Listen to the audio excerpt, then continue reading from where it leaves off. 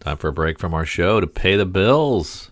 Check out beacons.ai/comics fund profit for all the C4 FAP links you could ever need, all in one place. You can provide feedback, listen, support, share, enjoy these. We have our Patreon there. You can buy us a beer or a coffee. You can check out our Instagrams, our Twitters, our Facebooks. Check out our YouTube page. You can email us. You can listen to our podcasts on Patreon, if you're a subscriber, on Apple Podcasts, Spotify, on Podbean. We have Google Podcasts on there. We have an Amazon wish list. You want to buy Kyle and I something? Fine. You can do that here. We appreciate it. We have Kyle's RPG podcast listed on there, so you can check out his Dork Day afternoon offerings. We have Cowabunga links, so you can check out the Cowabunga deep discount FOC and pre-order list. Get on that. That's RLCS, so you can check that out as well. And we want to just give you opportunities to say hi, to check out what we're doing, support us if you would like, or just listen. Check out beacons.ai/comics fund profit for all the C4 FAP links you could ever need. Thanks. Back to the show. Aloha, it's Jason from Hawaii. Welcome to a special edition of the Comics for Fun and Profit podcast. In this episode, I will be interviewing friends of the podcast, writers Alisa Kwitney and Hanna Bahedry. Alisa and Hanna are Alisa. here. Alisa. Sorry. No, that's fine. Alisa. Alisa. It's a hard name. No, it's not. It's spelled like how it is. Yeah, but it's almost 5,000 other names. Yeah, Allison, Alisa, Alicia, Alicia. It's very confusing. It's Alisa. That's all it is. Alisa, right? I am just Alisa. Yes. I'm sorry. So, all right, listeners, you guys are in for a treat. This is so. And Alyssa, last night I've been going, okay, it's Alyssa. And then I kept going, wait, let me listen to other podcasts, how they make sure they pronounce the name correctly. Oh, a lot of people just call me Kwitney. No. Oh, no. All right, we're going to continue on. Okay, so Alisa and Hanna, they are here to promote their stories that will appear in Ahoy Comics' latest anthology series, Project Cryptid. Now, Ahoy Comics will be celebrating its 5th anniversary this September, if I got that correctly. And they will be launching a new anthology series called Project Cryptid that in September. The first issue comes out on September 6th, and in that issue, there are stories by Mark Russell and Paul Cornell. There's also going to be, now, Hanna, correct me if I'm wrong on this, there's going to be serialized prose novella titled The Partially Naked Came the Corpse. And is it a 13-part novella? I can't remember. Yeah, it's 13-part prose serial. So Grant Morrison's writing the first chapter, and then it's like an exquisite corpse. We're all just jumping on the train, seeing what they wrote. And so I haven't written my part yet, but I'm excited to. Because I know actually Stuart Moore today just tweeted out the list of authors like Carrie Harris, Mark Russell, Bryce Ingram. I know I'm missing a few, and I know yours is going to be I have to look at my notes. Yours is going to come out in November, part 11, in issue Conan on number 5, if I got that correctly. So yeah. I'm going to and hopefully if I remember, I'm going to ask you during the interview, if you could just give us a breakdown, what is this serialized novella about? So yeah, but I'll ask you a little bit more in the during the interview. So Alisa's story in Project Cryptid, that her story will appear in issue 2, and that's going to come, and that is slated to come out this year, October 11th. Hannah's story will appear in issue 6 that is slated for next year, February of 2024. Alisa and Hanna, welcome to the Comics for Fun and Profit podcast. How are you guys doing today? Doing well. Happy to be here. Oh, thank you. And then also too, I have to point this out. This is Hannah's. Now, Hanna, you mentioned in the in your email to me was that this is your first audio podcast that you're doing. Is that correct? correct. I feel very blessed to be here. I've sent so many of our creators to this podcast as the publicist for Ahoy, so now I'm glad to actually be here myself. No, thank you very much. And Alisa, this is the first time you're kind of like sort of seeing Hanna, correct? Or have you guys met over Zoom before? This is true. Just as in so many science fiction tales, Hanna was just a disembodied but kind voice. And I believed that she existed, but this is my first tangible proof. Now it's All right. Now, before I continue on, I just want to go over some Alisa's work, past works. She has written for Ahoy Comics. I know she's done at least a story in the Edgar Allan Poe Sniffer of Death, if I got that title correctly. But Sniffer of Death. The one Berenice. I want, I'm sorry? Berenice. It's was the Poe story that Maurice and I did together. And you teamed up, you guys teamed up again for the amazing series from Ahoy Comics. It's now in trade paperback. Gilt, Gilt. I love that series. I really do. Thank you so much. Yes. And we continue to conspire together in ways that will eventually see the light of day, I believe. That's so cool. That's so cool. Also, too, you've Alisa, you've also for Aconite Books, you wrote a prose novel, Rogue Untouched. I'm going to be honest, I want to check that out. That's on my list to pick up. Well, it's funny because the Women of Marvel asked me, wait, I'm going to plug in my computer because I didn't realize it's now sending me distress signals. I want to satisfy its longing. All right, here we go. Thing I should have done at the very beginning, but I'm doing now. So the Women of Marvel suddenly wanted to ask me, I guess they were thinking about Rogue and her love life. Yes. And so they talked to me about the book, which I always, for me, sorry, that's my computer saying at last, water, atmosphere. So for me, Rogue, okay, I have this theory that Cyclops is the avatar of a certain kind of male adolescent sexuality with his uncontrollable beams coming out of his eyes. So powerful, so dangerous. I hope I don't hurt the person who gets close to me in intimacy. And Rogue is the avatar of female adolescent sexuality. Like, oh, I touch you and I gain great power, but I also lose my sense of self. Wow. I've never thought about that. That is very deep and very cool. I just never thought of the Women of Marvel. Is that an interview podcast that you've done, or yeah, so that was a podcast somewhere else in the podosphere. I suppose there is now, I think, officially a podcast for everything. Yes. And I'm going to say now, before we continue on, because I'm going to, which podcast I'm going to mention too, is that now I just want to go over your background work. You've worked at DC on Neil Gaiman's The Sandman, and you went on to become a full editor at Vertigo, and that's where you met Karen Berger and Tom Peyer. And speaking of podcasts there's a podcast for everything. You co-host, you're a co-host of the podcast, The Endless a Sandman podcast. I'm going to ask, is that still, are you guys still doing that? Yes. Okay. So I've actually just received Lonnie Diane Rich, my co-host, just sent me, this summer has been a wacky summer.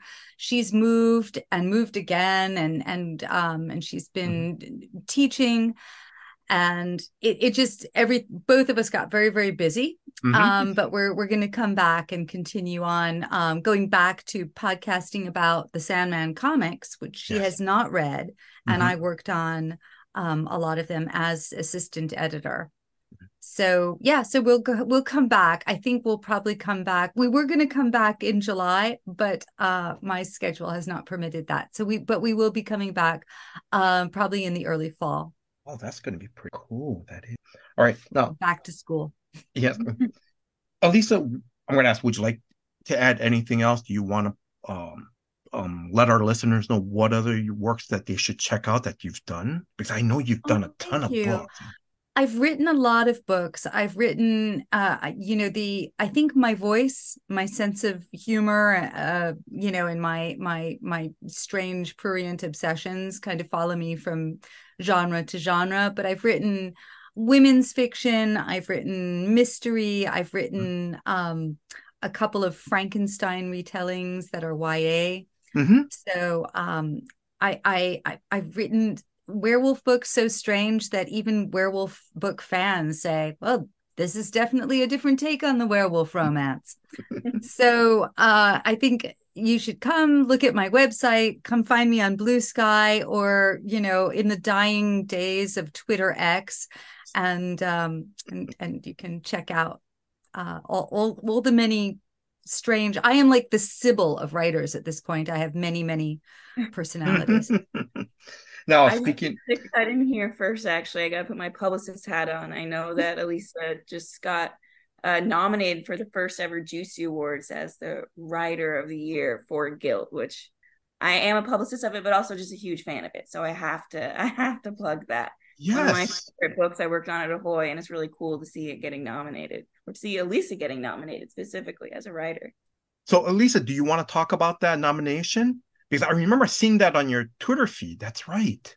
Oh, thank you. Yeah, it is really exciting to me because this is kind of a strange time to be Jewish, in that, I remember my grandmother my grandmother had grown up and both my grandparents on my mother's side had grown up in Tsarist Russia, which was a dicey time to be Jewish. Mm-hmm. And she would say things to me. She would say, never sit on anything cold or you'll never be able to control your pee again. But that was another thing.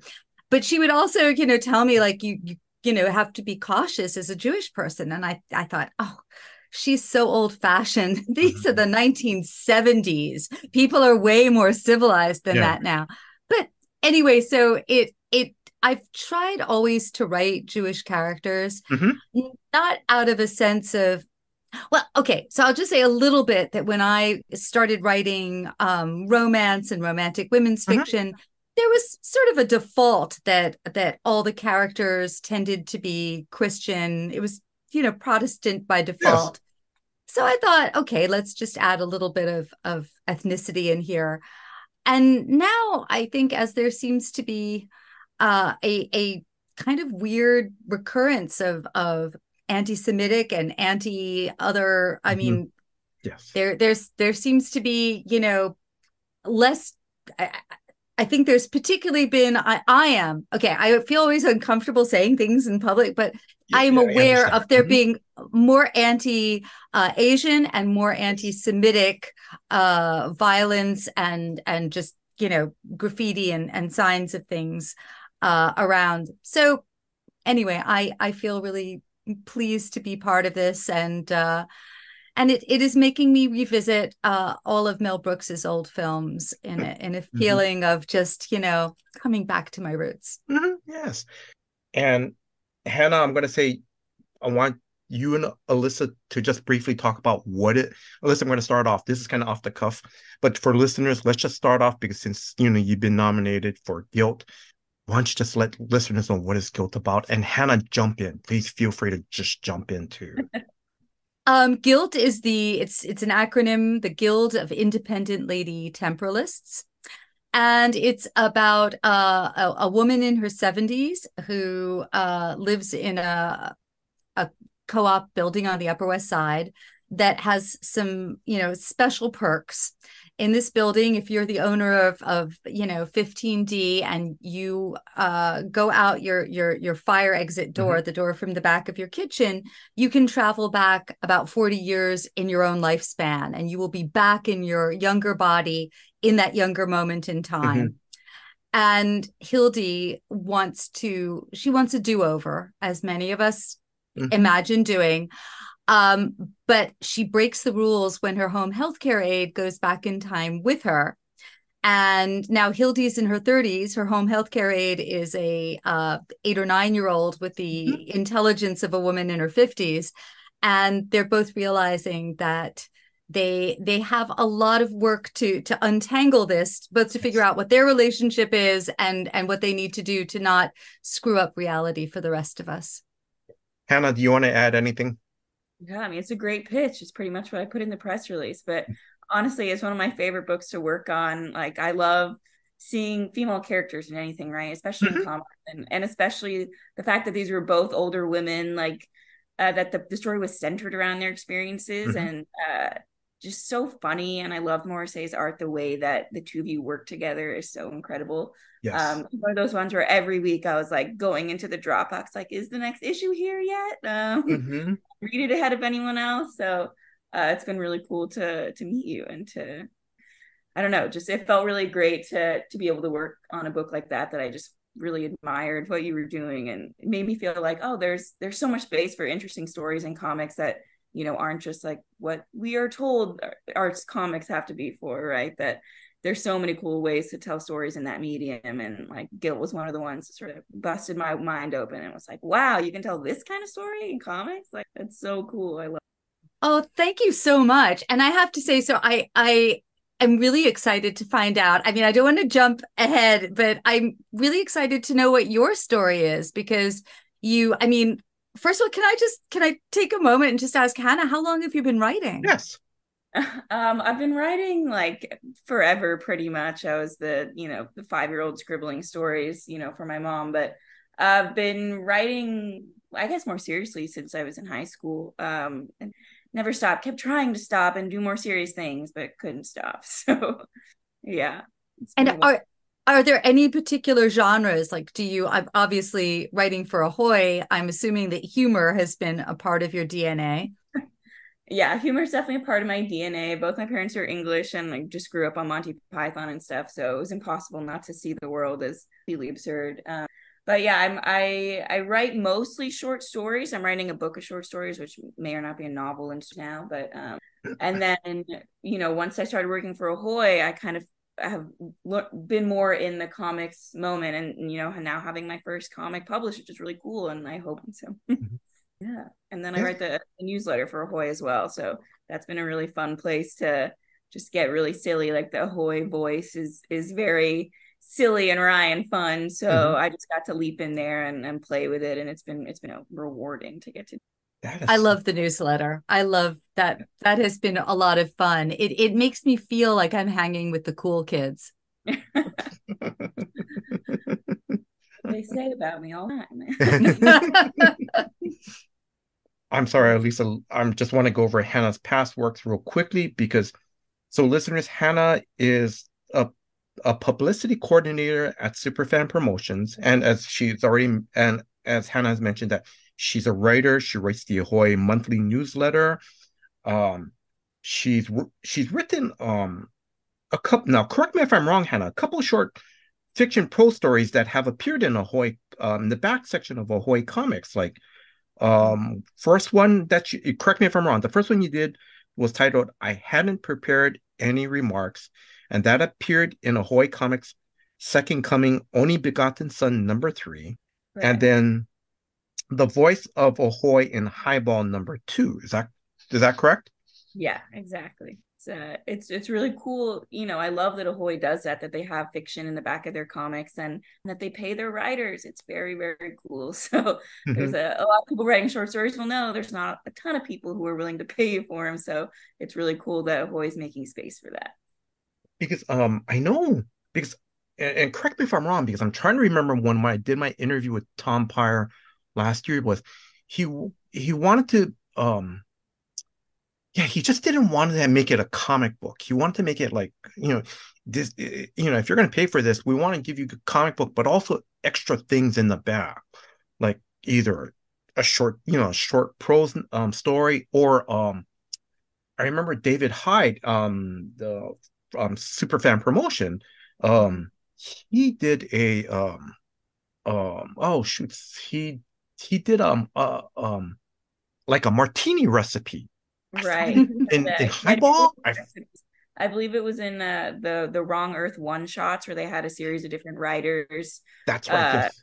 They had Mark Way, they had Gail Simone, and in the back he had different themed recipes that were sort of themed of the world that we were Hmm. on. And yeah, there's always really funny letters from the editors or to the editors, and Hmm. sometimes amazing art or even, like games, weird stuff back there. And sometimes it's related to whatever's going on piece. So I always thought it was really cool that they make space for that. They really want to give you bang for your buck. It really, yes, it really, and that's what I love about Ahoy Comics. It not just only offers the comics, but it also too is like these little short stories to read. Um, Hannah, I just also want to mention that, to our listeners, that some of your works have also appeared in is it the main review? Mm-hmm. Um, is that a magazine or a website? I think it's an online journal. Okay. And then also to Always Crashing, that I saw the website. Mhm. And Method So, Magazine? Method Magazine, yeah, that was a journal I worked on at Wesleyan University, which I think Alisa and I are both alum. I guess I knew that and then forgot it because that's my brain. Where did you live? I lived in Westco for the first 2 years, and Let's then go. yeah, yeah, That means you're a hippie. absolutely. I'm wearing a WESU shirt right now. I worked at the radio station. Um, yeah, had a lot of fun there. So it's cool to meet more Wesleyan people out in the wild, and they're always doing something interesting. Like, Yeah. Oh, um, wow. but yeah, I edited that magazine there. Just been writing stories, submitting them out. People want them or publishing them or not. And it's been cool. That's so nice. Now, Hannah, would you like to add anything else before I ask you one question that you saw already? Um, no, not much. I mean, yeah, I've been working for Ahoy as their I've worked for Superfan Promotions, Mhm, which David Hyde's company is, and then we're sort of the implicits for Ahoy as well. So I've been there almost 4 years now. mhm, And it's just been super great to work with them, and they've been really generous in, offering mhm, me opportunities to write different things. I felt really lucky that sort of stumbled into this career. I used to work for David's wife, Dara Hyde, over at her literary agency. mhm. So it's been really cool to now see this other side of publishing, comics publishing, just like totally opened a new door to totally different types of storytelling. So it's been really cool to go from feeling like a newbie in comics to now Mhm. feeling like I got to write my own comics, Yes. um, Mhm. being a part of the world and all the really cool creators. And before I continue, I'm sorry, off the cuff question, because not only are you publicity coordinator at Superfan Promotion for Ahoy Comics, but you also do for, I think I saw recently, is it Oni Press? Yeah, we have a bunch Or of like different which clients other? right Yeah, now. We're who are your working other clients? I know press, that's on. and sometimes we do work for Fantagraphics, for Dark Horse, for Clover Press, for Kickstarters. We're pretty much, we have our fingers in everything in the indie comic scene, pretty Mhm. much. Yeah.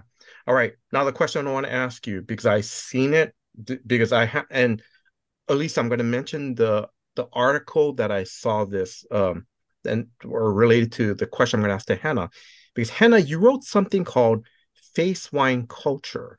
Mhm. Now, in your bio, at the end in your bio, you there's a quote, and you can correct me if I'm wrong, or you can deny this either way. Quote, she once cut her hair into a mullet and flew to Nashville to be David Bowie for a 70s cover band show. It's How true. big of a Yeah, my one of my best friends in the world is a musician in Nashville. And they were putting on a 70s cover band show. And at one point in college, I had very short hair. So my friend showed a picture of me with short hair to the booker and was like, I know you're looking for David Bowie. Like, this is my friend with short hair. She could do it. So then I had to cut my hair off again to be Bowie. So I cut it all off, and flew to Nashville. And I'm not a musician, by the way, but I am a very big David Bowie fan. So I was like, I'm just gonna pick it. And it was really fun. I was wearing like a crazy suit. I had my best mullet on, and got to perform as David Bowie. So it was like a cool bucket list item for me. Sorry, off the cuff question. Have you ever gone to a David Bowie concert, or have you by some chance bumped into him? I wish I could say yes, but no, it's definitely one of my like biggest life moments of like that was one of the people I would have loved to see live that I missed. Mhm. So maybe in the next life, David Bowie and I will Mhm. cross paths. That's all I can hope. I did grow up with a dog named Ziggy Stardust, so I feel like there's a 6 degrees of connection somehow Yes. between us. All right. Now, now shout outs, Hannah. I'm just going to say this to Hannah. Just thank you very much for setting up this interview. Thank you very much. Alisa, do you want to add anything to that? I just will say that I've never really understood the distinction between a mullet and the 70s shag. Hannah, you want to? Yeah, I'm not sure that I'm totally qualified to answer. I feel like my gut is that the shag has more business in the front or more party in the front to say, and the mullet is It, supposed to be business and then party in the back. But I think, I don't know. It's like you look at David Cassidy Oh in my God. his Partridge Family days, Oh God. and, Yes. and then you look at, I don't know, Billy Ray Cyrus, Yes. Mhm. and I can tell that they're different, but I don't know that I can put it in words. And I just feel that anyone who's listening who could reach out to me and help me understand the nuance, because I feel it's an important nuance and might really be holding me back as a writer. Um, after this call, there's a I remember now I'm going to throw this out. Hannah, this is one of the interviews that you set up. It was with Gavin Hignite, Doc Wyatt, and Jen Fisher because they were promoting the Nancy Drew Kickstarter figures. And I remember we were because since it's Nancy Drew, so Alisa, we were talking. So the conversation came about of that Nancy Drew's part of pop culture in the 70s. We had the Hardy Boys and Nancy Drew. And then the topic came up of Sean Cassidy. And I remember Gavin said, yeah, Sean Cassidy had that because Sean Cassidy's hair was sort of like his brother David's hair. And I think Gavin said it was like a feather, it was almost like a feathery white hair type deal. So I don't know You if that'll be the difference.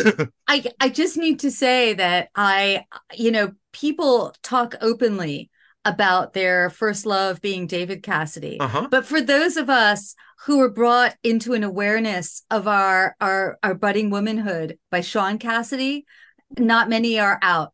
Yeah. And I had a poster. I Mhm. listened to Da Do Run Run Run. Uh-huh. My mom, who loved Joan Baez and I don't know, a Carole King, was horrified. Hmm. Uh, I know it was an upsetting moment for her, but yes, I was a Sean Cassidy fan. Because for me, I fell in love with Pamela Sue Martin. I was like, oh my God. Kind of loved her too. Okay. All right. Sorry. I'm going to try to keep this moving on. Now, before we continue, so listeners, if you want to check out past interviews that I've done with Alisa, those were episodes 733 and 787. That's where we went a little bit more in depth about her series Guilt, Gilt. And listeners, also, and Alisa, I'm sorry, just give me, I'm just going to indulge a little bit because this is the first time me and Hannah have really seen each other. We've communicated over emails, and, you know, listeners, Hannah and I have been working together for the last 2 years. She's done a lot of work behind the scenes, such as sending out press releases and scheduling interviews. Hannah, I just want to say mahalo.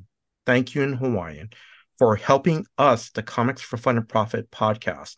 You helped us grow our interview episodes because we started back in 2021 and we were reaching out to creators. We weren't getting too many responses, but I just want to say thank you very much for reaching out to us and asking us to do interviews. So just thank you very much. Thank you, Hannah. Thank you very much for excuse me, I'm just clearing my throat. Guys, I'm not trying to, I'm not verklempt or, you I just want to thank Hannah. I just want to thank you for all your kindness, your patience, and your hard work. And listeners, like I said, she's coordinated I live in Hawaii. She's coordinated interviews literally across time zones. And we're not just talking about mainland US. We're talking like England and soon from Australia. And thank you for always sending me, the 24-hour reminders. Thank you. So Hanna, just mahalo. Thank you very much for all your help. Thank you. Thank you so much. That's so kind of you to say. It's wonderful to work with you. You're such a Oh, pleasure to work with. So it makes it really, really easy to do my job. So truly, it's really wonderful to have, partners like you doing this work because it really makes my job a ton easier to have someone, as thoughtful and as prepared as you and just as kind as you. So it's, that's what this business is about, right? We're just people dealing with other people. And the more fun those people are to deal with, the easier the yeah. job is. You've made my job really easy by being Thank you. such a great, partner to work with. So I appreciate that so much. No, but thank you very much. Thank you. Also, too, sorry.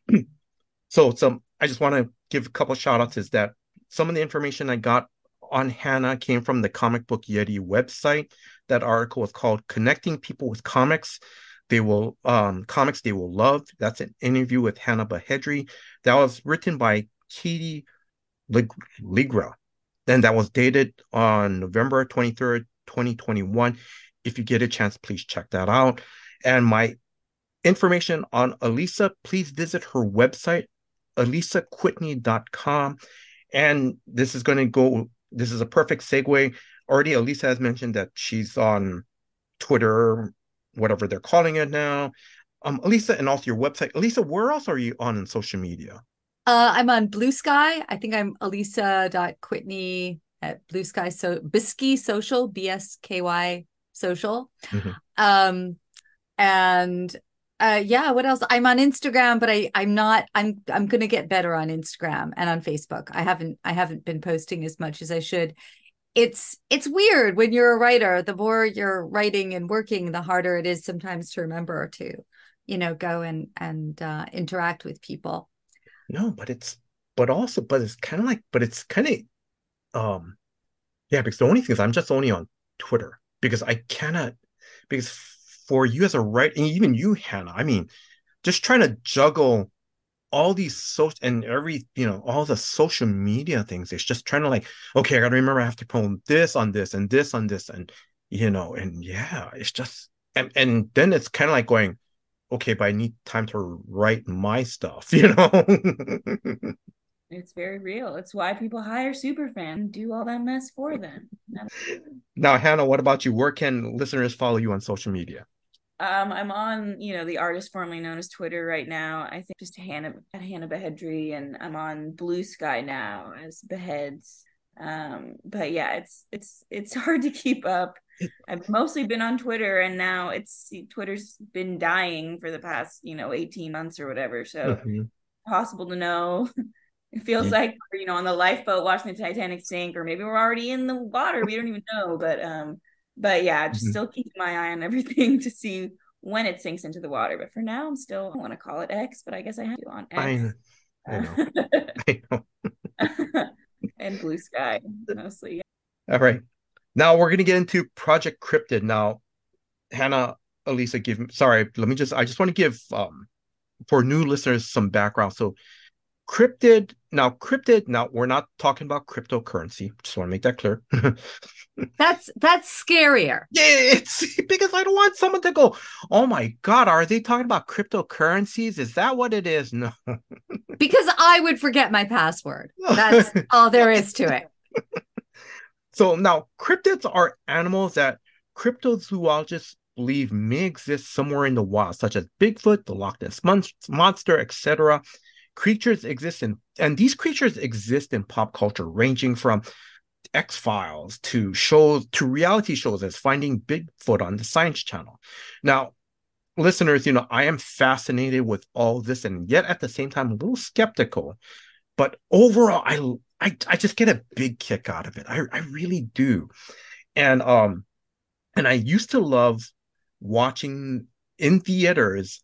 And uh, Alisa, you could, and I don't know if you've seen these in the theaters, but Sun Productions, they did these pseudo documentaries in the 70s. Like the Bigfoot one, the Loch Ness monster. I don't know, those are just so cool. And it's plus, you know, growing up in the 70s, like I think it must have been 10 years old. I mean, going to the movies, just something to do during a Saturday afternoon, without any parent when it was a little more safer back then. Now, Well, safe from everyone except Bigfoot. yes. Now, a brief description about Project Cryptid from from the Ahoy Comics website. And Hannah, just feel free to jump in. Now they described it as, that this series will transport readers from the depths of Loch Ness to the wilds of the Yeti Himalayan mountains to the Ohio backroads where Loveland Frogman lurks, asking the important questions like, are any of these mysterious, unthinkable creatures actually real? And more importantly, are they funny? Now, this new anthology will feature stories from Alisa, Hanna, Mark Russell, Alex Sugiura, Bryce Ingram, art by Peter Cross, Jamal Ingo, just to name a few. Now, Alisa, I'm going to start off with you. What is your story about? Because yours is going to be issue 2 that comes out in October, I believe. Yes.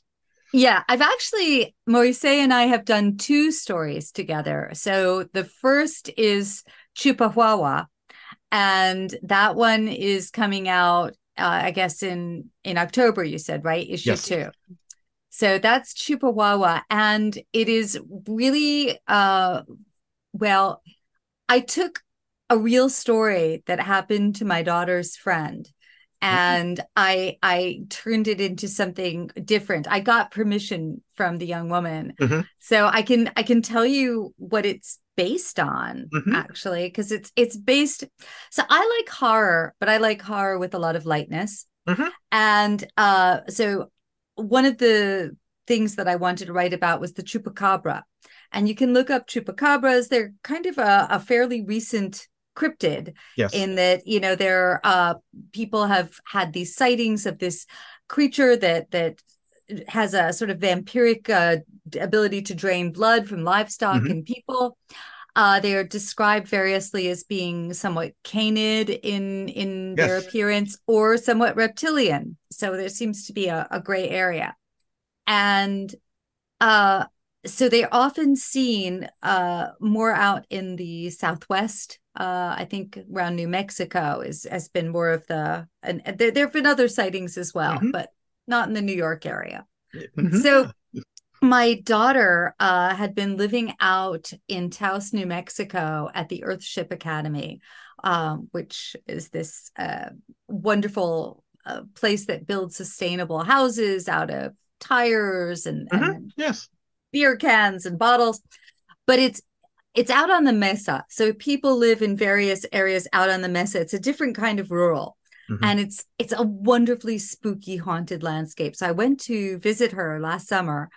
And I just thought, this is an incredibly evocative place, both visually. Obviously, it's inspired George O'Keeffe and a lot of artists, but also in terms of, you can feel the history and a very different kind of history there. So a long story, try to make it shorter. Sorry, I realize I'm babbling. No, don't worry. I mean, if you're okay with time, wait, Hannah, are you also okay with time too?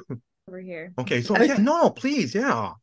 Okay, so this young woman was taking an electric bicycle. I can't remember if electric or I think it was electric, to work, and it's this very deserted long stretch of mesas, like desert area. And someone took her bicycle, so she didn't have any way except walking to get to the main area where the guest house is that greets people. She called her boss and said, I'm walking in. The boss said, don't, I'm coming to get you. But the young woman had already set off, and she was attacked by a bunch of dogs. And they were, dogs can be scary. I'm a huge dog lover. I have 2 myself, but these were dogs that were, I think they actually, at first I thought they were feral, but they were dogs that belonged to someone who wasn't taking proper care of them. And they were starting to drag her off when her boss stopped the car and got out and had to really shoo the dogs away and rescue this young woman. So I thought, well, that is real horror. But I don't write real horror. I write sort of gross out adjacent horror. And so I asked my daughter to ask her if I could turn this story into something much more upbeat Yeah, no, and yes. also more disgusting, Hmm. because that's sort of where my mind goes. So Chupawawa is a version of that, and I should also mention that it's got. I sort of created my own version with Maurice of the Golden Girls. They're like an updated triad of older women, and they're going on vacation, Hmm. and so Chupawawa is their first adventure, and it Hmm. features the hippiest one of them. The second story, which will come out later, is with the same three women, but it's another woman's story. Oh, so So cool. cool. Thanks. Oh my God. And I have to say that Maurice is so wonderful. Alan is his real first name. Hmm. Um, and like I take him to some pretty strange places, and he just we go back and forth so much, and in a way, I mean, it's collaborative in a different way than I've ever been with an artist. So we Hmm. are very much telling. So I'll send him the script, but he'll give me feedback, and sometimes he Yes. draws things differently. And then I think we've been evolving into something quite different, than how I've worked with other artists in the past. Hmm. In just that there's more communication, and it allows for that. You know, one of my role models is Terry Moore, who's both a writer and an artist, and Yes. Strangers in Paradise and Yes. Echo and Rachel Rising. Just so many wonderful, funny slash thriller, funny Hmm. slash horror or science fiction, but also with these very authentic emotions. And Yes. one of the things that makes Terry, to my mind, so fantastic is his ability to shift tones.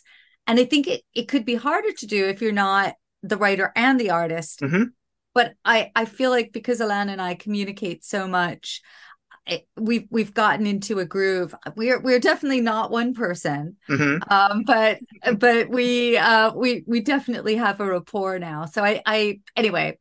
So that is my Chihuahua story to begin with, and it Hmm. was approved by the young woman who's yeah. Anyway, that's my That is story. no, but that, oh my God, that is, I'm gonna be honest, I can't wait to read that story. I really can't. And listen, and Hannah, please feel free to jump in at any time.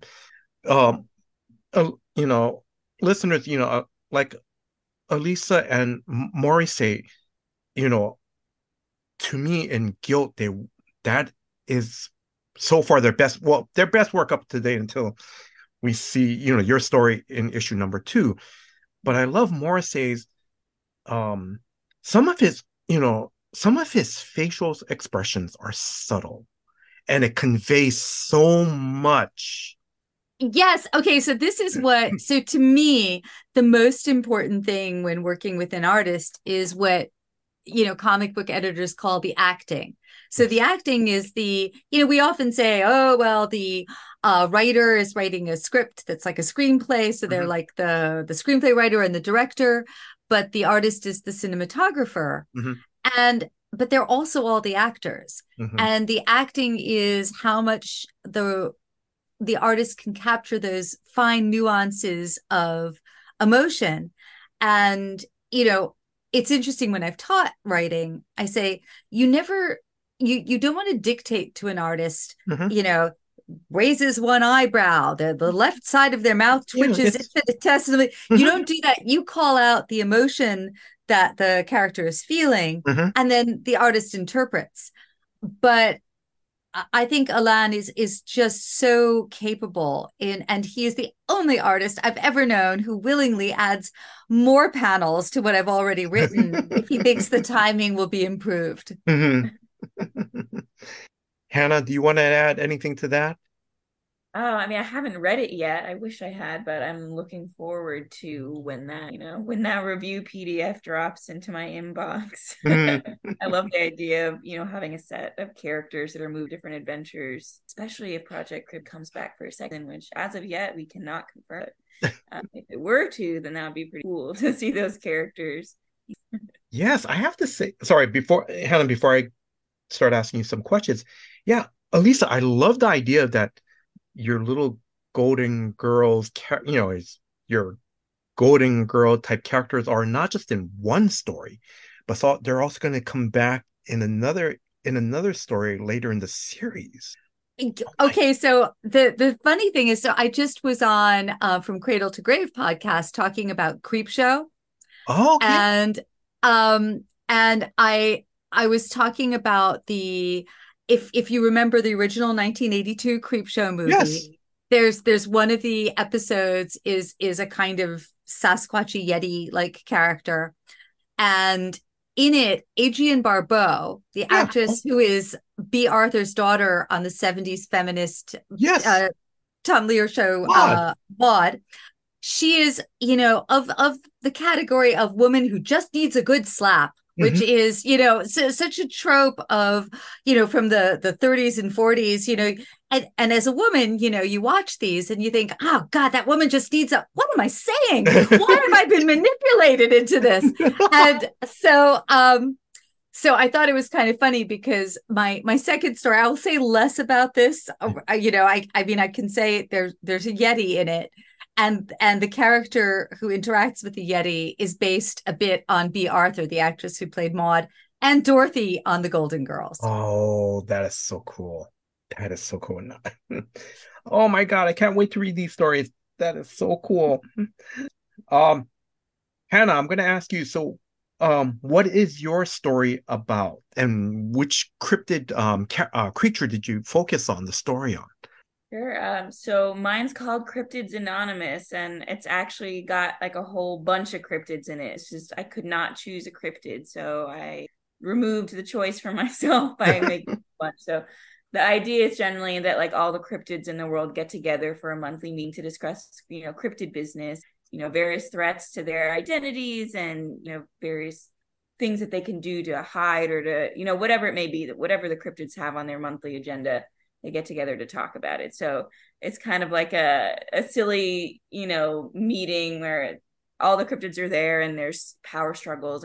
Yeti and the Bigfoot don't necessarily get along. They have different what it means to be a powerful, cryptid. And there's a bunch of, comic relief cryptids running in and out of the space. And so I was doing a bunch of research when I, was told that I was able to write this. So I was like, okay, I'm gonna do a ton of research. And I kept Hmm. thinking like, this cryptid is cool. Ooh, this cryptid's cool. This cool. And then I was like, clearly, I just need to write all the cryptid here. So that was really fun. And yeah, I'm kind of looking forward to, I saw a page of inks for the first time. So that's the first, art I've ever received that anyone made based off my words. And I'm like, oh, cool. So Hmm. very excited to kind of see how it all plays out. Who's your artist? Their name is Lane Lloyd. I've never worked with them. Well, I've never worked with any artists before, but I've seen some of their art and it's really cool. So it's got this like kind of absurdist, surreal, cartoony vibe to it. Cool. So I feel like it goes well with the band of kooks that are at the Cryptids Anonymous meeting. So it's I love the idea that Bigfoot and Yeti are having like the narcissism of small differences issues. Yes. yeah, I was like, make sure to give like the Bigfoot. I was like, Yeti's like a bro, and like the Bigfoot is like a different type. And I was like, maybe give him a nose ring or something. So I saw the art, and he has a nose ring, and I'm like, I'm obsessed. I'm so excited. I Oh. I Mhm. don't know if it's appropriate at this moment, but I do have an actual Bigfoot encounter story that happened sort of to me. Yes. Yes. What could be more appropriate? Yes. Go. Okay. This is just okay, so growing up, my uncle, who was like a father to me, I would go to Florida, and he was a lawyer who also became half owner of a nudist camp. And the Seminole nudist camp, which is also appropriation, but okay, it was the 70s. Yes. And so I would go to the Seminole nudist camp. And one night, so my uncle had a camper, and my friend and I were in the camper watching his little black and white TV. Hmm. And I remember that it was Passover, Easter, and we were watching the Ten Commandments. Hmm. And all Yes. of a sudden, and this is out in Davie, Florida, which is Davie is, if for people who don't know, it's very rural. It's not Miami built up city, you know, it's quite Hmm. outbacky, Hmm. and not quite like the Mesa, but still. And there I was, this city kid in a camper, watching the 10 Commandments in a nudist camp, as you do. And suddenly there was a news bulletin interrupting, saying, there have been reports of Bigfoot sightings. Again, I can't attest to exactly what the language was, but it was very clear that they were saying someone claimed to have spotted a Bigfoot in the area. And my friend and I were about 7 or 8 years old, and we're like, oh my God. And then suddenly we hear thump, thump, thump, thump. And there's a rattling of the door. Yeah. And it's my uncle. So my uncle was not a Bigfoot, and he was irritated by that. But I remember it as my Bigfoot encounter. Oh my God. But that I have to say, that is all wrapped up. That is so cool that a news station goes, we have news, there's a Bigfoot sighting. It's like, I have to say that I think it must have been a slow news day, yes. But also I really have another story to tell at some point about, Bigfoot and a nudist camp. That's a comic waiting to be drawn right there by some brave souls. Very carefully. Yes. Oh my God.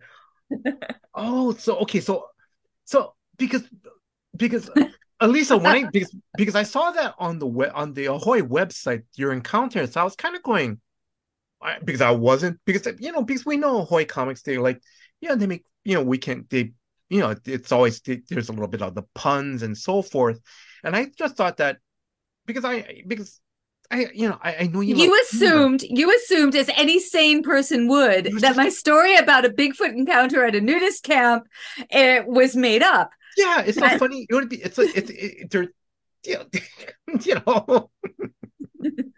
There's so many jokes to that, and I thought, but oh my God! But when you're telling us a little bit more detail that you and your friend are in this camper watching the 10 Commandments, Charlton Heston, you cannot make this up. Yes. Oh my God!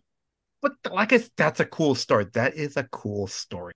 Hannah, I'm going to ask, have you had any experience growing up, anything like that, or a friend of a friend type deal? Unfortunately, I haven't. I don't know. Are there cryptids in the LA area? I feel like there's too much pollution, too many lights to skip away. I'd have to go out to Joshua Tree and things.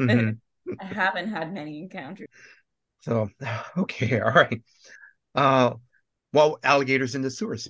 There you go. There's Jason. Yeah. What about you? So, actually, because when I was preparing for because I know Alex has a story in issue number Alex Seguera. Hopefully, I'm pronouncing his last name correctly.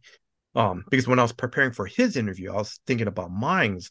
So, because in Hawaii, like I'm going to be, we never really call them cryptids, but ours is more of Hawaiian legends, because anywhere in most places in Hawaii, especially the Big Island, it's we have all these Hawaiian legends there. Now I've never experienced anything on the Big Island. So in Hawaii we have and I'm just going with memories, that we have something called menehunis.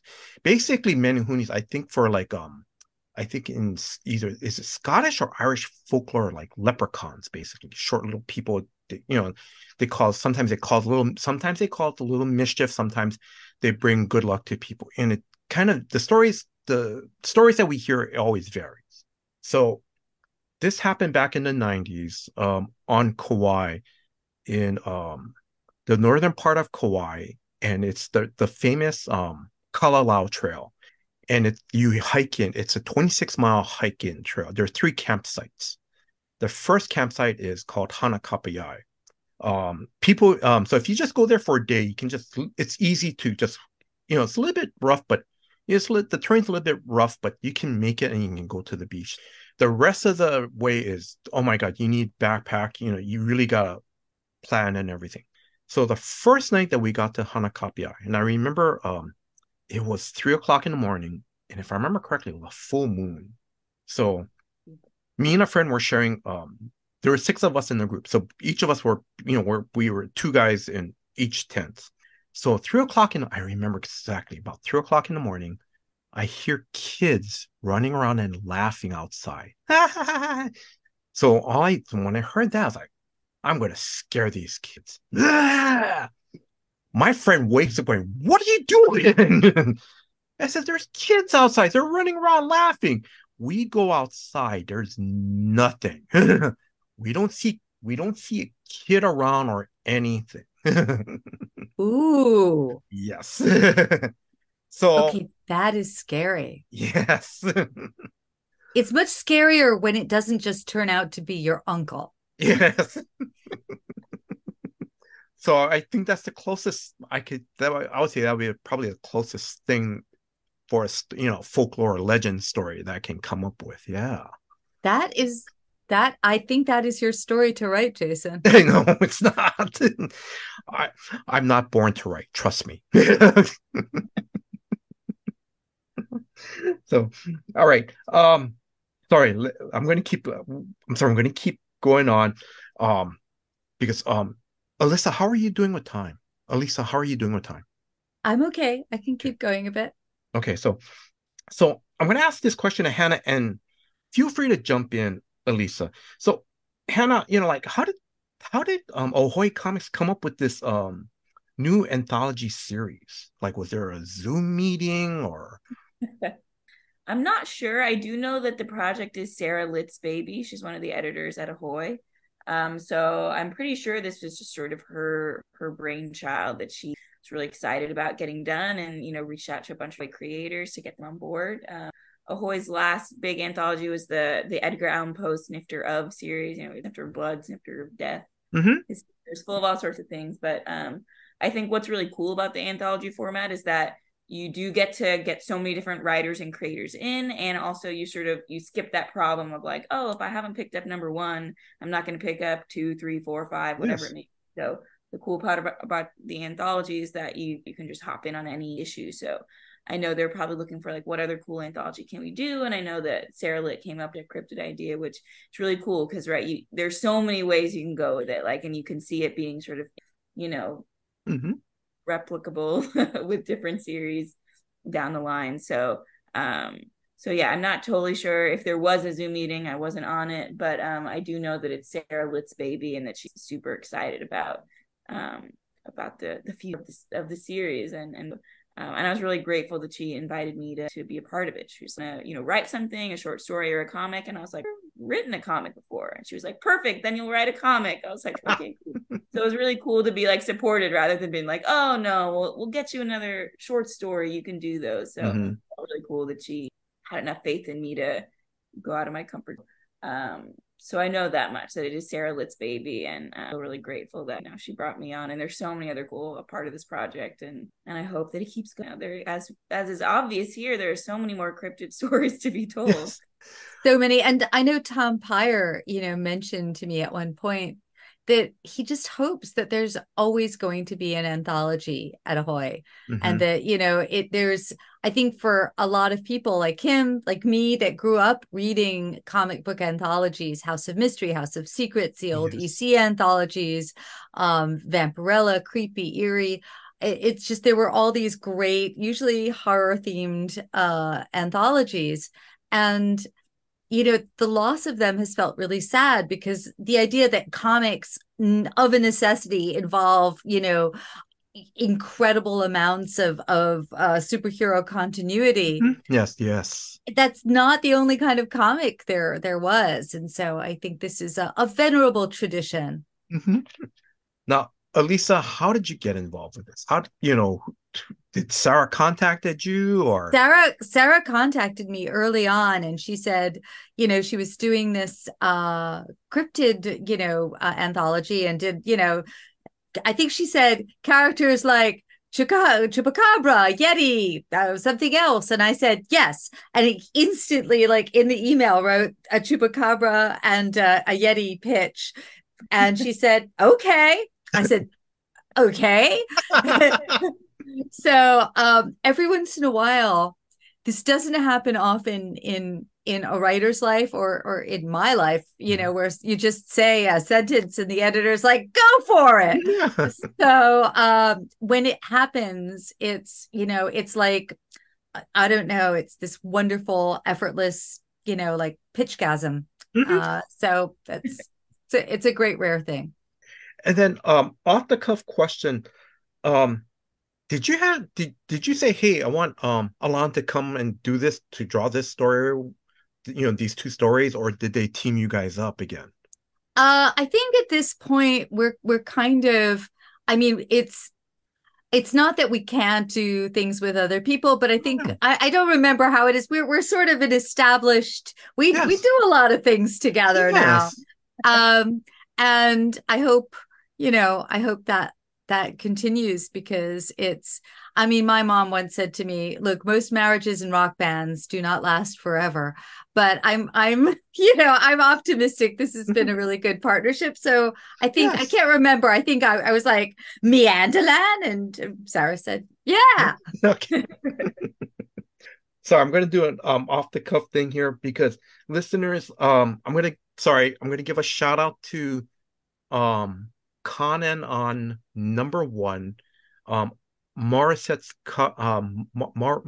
cover was the best one because he put little Easter eggs, and in the far left corner, I think there was like a little board thing, because I remember I was looking through it. I was like, oh, that's pretty cool. And I see Kwitney. Hey, that's Yes, and I put little boy Alan into Guilt. There's a scene where there's a little French speaking boy at the airport. oh So my there, God, yes. yeah. So I had to have him do the French because I don't really speak French. God, yes, that's right. Hannah, I'm gonna ask, do you want to add anything to that? Or No, that cover is so cool, and I felt like I spent hours studying it, and I didn't see all the things that were there. People found it on Twitter and were like, "Look at this." I thought I had looked at this closely enough, but clearly not. It was really cool to see all the like the layers and the depth. yes, it's very good. Yes. Okay. Oh, I'm sorry. So, um, Hannah, I'm gonna start off with you.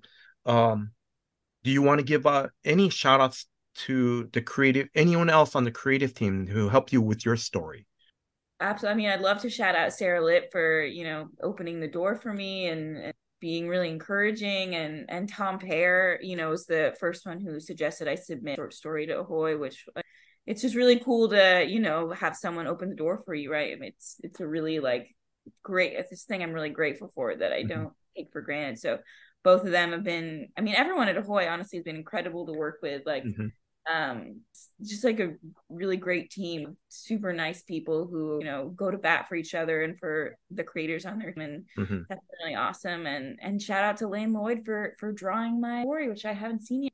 And shout out to David Hyde for giving my job. Mhm. Shout everyone out. Alisa, what about you? Any shout outs? Um, God, I always, I mean, I love the team at Ahoy, and Hannah's been fantastic. Lately I've somehow tricked Tom Pyre into talking with me. Uh, so sometimes once a week or once every other week, he Nice. just starts to tell me weird things he's watching. And I think lately he just mentioned to me, I Married an Alien, I think it's called. It's a film from the 50s that's Uh-huh. just, and he goes into weird esoteric places where I think I know an obscure thing, and it turns out he's like written his dissertation on that weird obscure thing. So I find him very inspirational to talk to. I'm gonna say that's so cool that you guys still keep in touch with each other, because your friendships, now correct me if I'm wrong, your friendship started basically in the 90s at DC Comics. Yes, when And it we were has both fetuses that were both we were fetuses who smoked, and we shared an office. And it was really funny because when we moved, we were given an office that they thought was going to be a computer room. Mhm. And we had no windows, but the best ventilation. And it was like the last of the indoor smokers. But you would come into our office and you didn't smell any cigarette smoke because like these powerful air conditioners were just sucking it all and probably polluting someone else. Now, I'm slowly wrapping things up. Now, before I ask this question, and listeners, I just want to make it clear that I'm not looking to bash any other publishers or anything like that, because every publisher brings their own different voice to the table. Alisa, I'm going to ask you, what do you love about working with Ahoy Comics? Oh God, it's like when you go into a small but exquisite restaurant Mhm. where they actually know you and they remember, they know your drink, they remember that you're allergic to sesame. Mhm. There's something individual and specific, and it reminds me of what it was like working at Vertigo, Mhm. where it felt you did not feel like a cog in a big machine. Mhm. Yes. And I feel like there's lines of communication that are open and immediate, Mhm. and a lot of freedom to be creative and to discover things. So I this has been an amazing home. So I could kind of babble even more about it, but it's very heartfelt. Hanna, what about you? Yeah, I mean, I totally agree. They're pretty much, I feel like the first client that when David hired me, he sort of set me loose at Ahoy. He was like, everyone here is really, really great. You're gonna have the best time here. And it's so true. Everyone's been Mhm. so wonderful to work with just on a human level, and then also in a business sense, I feel like they're really thoughtful, Mhm. and they stand by their word. I think what I love best about the work there is that they seem to have so much trust in their creators, Mhm. which is why you get stories with like such strong voices, right? Like every single book on Ahoy's docket, there isn't really a common thread other than the voices are so strong, and Mhm. they're funny, they're thoughtful, they're Yes. incisive in some way.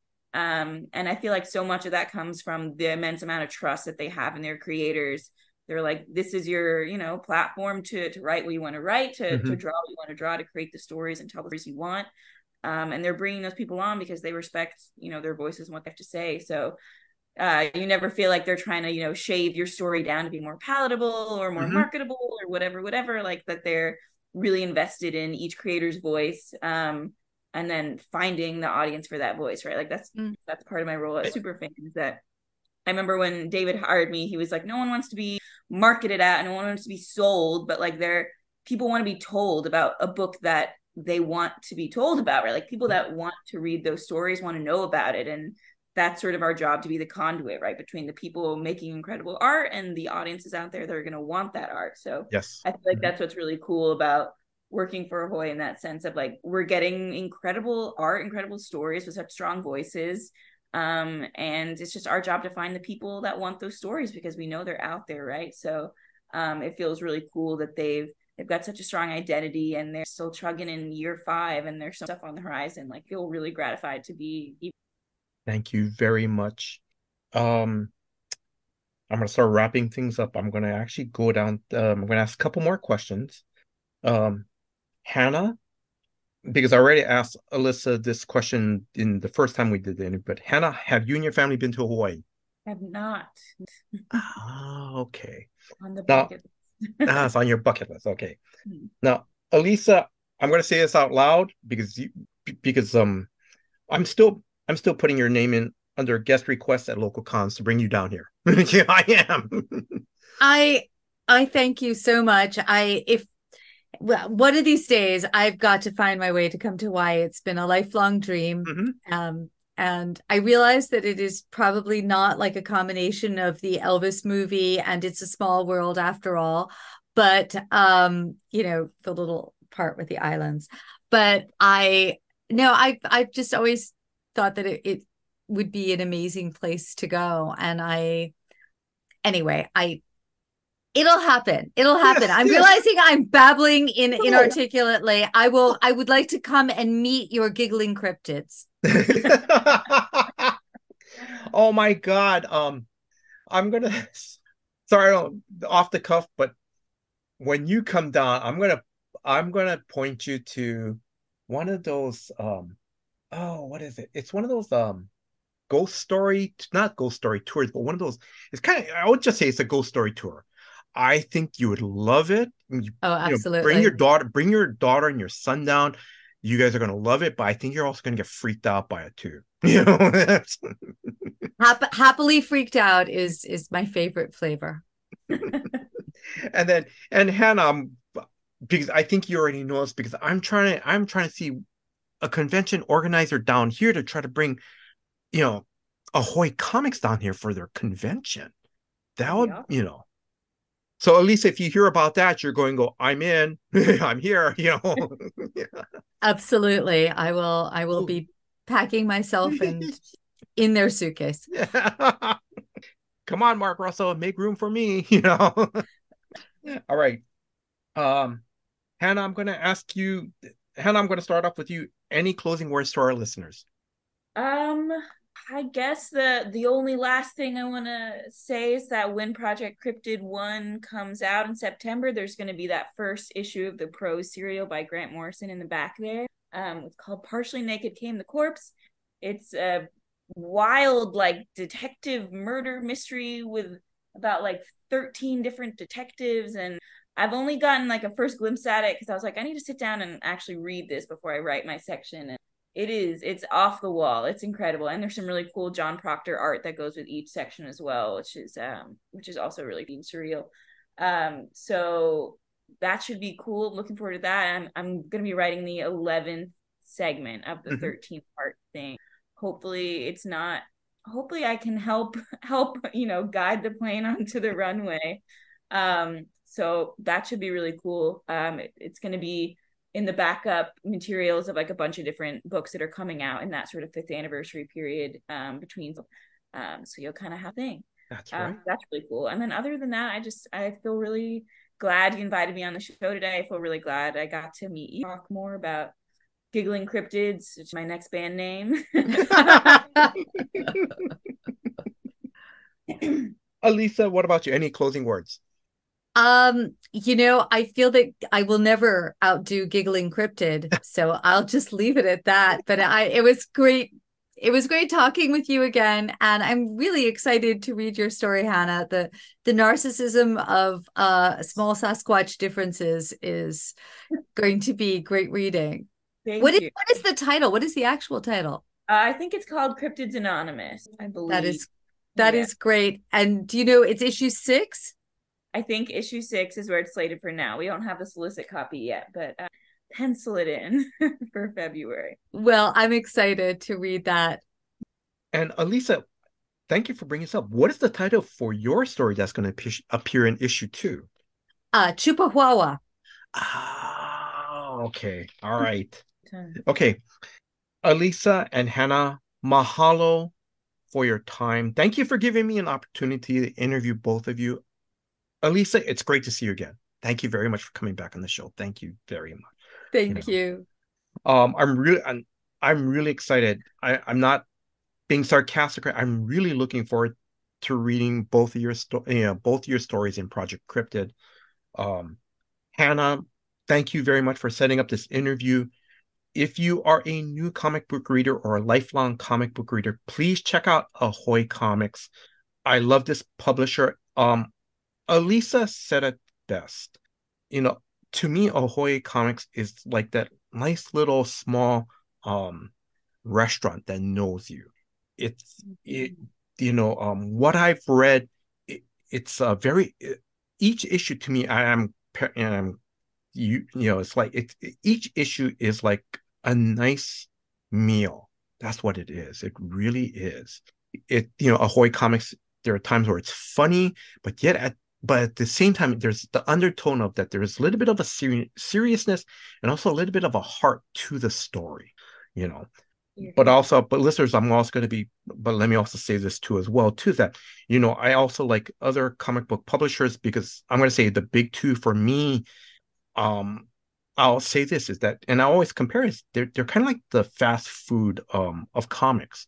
I love the junk food. I love to read the superhero stuff. It's fast and it's great and big and bombastic. But I also love to have the nice meals at Ahoy Comic. It's very good. It really is. Now I'm hungry. Me too. Now, Project Cryptid, the first issue comes out on September 6th. Alisa's story that is in issue 2 that is slated for release on October 11th. Hannah's story will appear in issue 6 that is slated for February 24th. And if you have not signed up for their newsletter, please do so. It's very good. It's very funny. It's very good. I want to thank Drew, the Codes of Comics for Fun and Profit, for putting this episode together. Drew, thank you very much for all your hard work behind the scenes. And if you are a new listener, please check out new episodes of Comics for Fun and Profit that comes out every Saturday. And I want to thank you, the listeners. Thank you very much for your time. Thank you for listening to this episode. Until next time, guys. Aloha. It's time for our summer patron giveaway. Yes, this time we're doing a prize pack of selected comics, some swag, some special stuff, gifts from Jason from Hawaii, so some Hawaiian goodies, all kinds of fun stuff to share our love to you, the patrons. So if you would like to be included in our summertime giveaway, just become a patron at any level between now and Labor Day. So it's a summer giveaway, and then after Labor Day, we will pull a patron randomly from the stack and send you a prize pack. Now, not only do you get entered to win, you got to be in it to win it, by the way. That's what they say. You get on-air thanks and show note shout-outs, priority inclusion of your feedback and questions or comments into the show, access to our patron-only Slack community, very popular, exclusive content. You get bonus episodes that nobody else gets. You get early access to bonus episodes or regular episodes. You get them ad-free. You get them unedited. Sometimes that's a blessing and a curse, depending on your feelings there. All kinds of fun stuff. And the levels go up, you get more stuff. But that's kind of the ground floor stuff you get coming in as a patron. So please do so. It also means that you like what we're doing and you're sharing and caring enough to throw us a couple of shekels our way. And we appreciate that. And it helps keep the lights on. It helps pay the server fees. It helps keep us going and keep us doing it on our road to 1,000 episodes. Can we get there? I hope so. But everything's going up. It's getting harder and harder to justify luxury expenses like podcast fees. So your help is greatly appreciated, and we want to continue that. Some of you just do it just to say thanks. We appreciate that. Some of you do it for the giveaway. Some of you do it for some of the tier perks.